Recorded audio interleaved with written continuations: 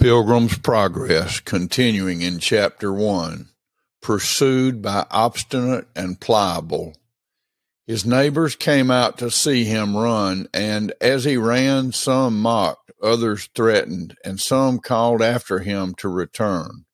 Among those who did so were two men who resolved to go after him and bring him back. The name of one was Obstinate, and the name of the other was Pliable. Now by this time the man had gotten quite a distance away, but the two men were good runners with strong resolution, and they soon overtook him. Then said the man, "Neighbors, why have you come?" "To persuade you to return with us," they answered. He said, "That can never be. You dwell in the city of destruction, the place where I also was born, and all those who die there will sink lower than the grave into a place that burns with fire and brimstone. Be convinced, good neighbors, and go along with me." "What?" exclaimed Obstinate, "and leave all our friends and comforts behind?" "Yes," said Christian, "for all that you forsake is not worthy to be compared with a little of that which I seek to enjoy.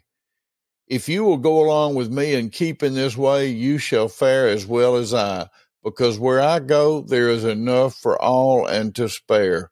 Come with me and prove my words." Obstinate said, "And what are the things you seek, since you leave all the world to find them?" Christian said, "I seek an inheritance incorruptible and undefiled that will never fade away, safely laid up in heaven to be bestowed at the appointed time on all who diligently seek it. Read it, if you will, right here in my book."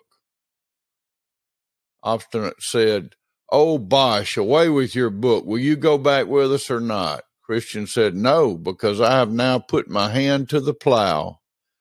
Obstinate said, "Come then, Pliable, let us go back without him. There is getting to be a lot of these crazy fools who, when they take a fancy to a thing, are wiser in their own eyes than 7 men who give a reason."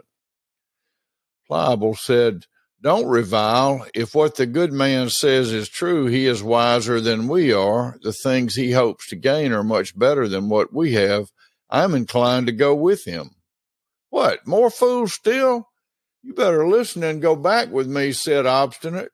"Who knows where this unbalanced fellow may lead you? Be wise and go back with me." But Christian spoke and said, "No, come with me, Pliable. There are such things to be gained as I spoke of, and many more very wonderful things besides. If you do not believe me, read it here in my book, and the truth expressed in it is all confirmed by the blood of him who wrote the book."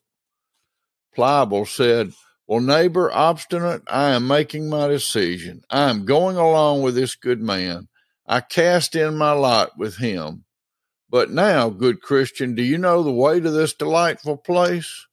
Christian answered, "I was directed by a man whose name is Evangelist to hurry on to a little gate that is before us, where I shall receive instruction about the way." Pliable said, "Then let us be going." Obstinate responded, "And I will go back to my house. I will not be a companion of such deceived, fantastic fools."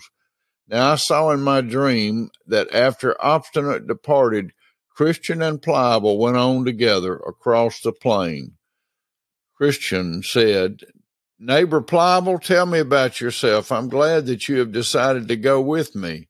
If Obstinate had felt what I have felt of the power and terrors of that which is yet unseen, he would not have so lightly turned back." Pliable answered, "Now, since we are alone, tell me further, Christian, what these things are, where we are going, and how they are to be obtained." Christian said, "I can conceive of them with my mind better than tell of them with my tongue, but since you are desirous to know, I will read of them in my book."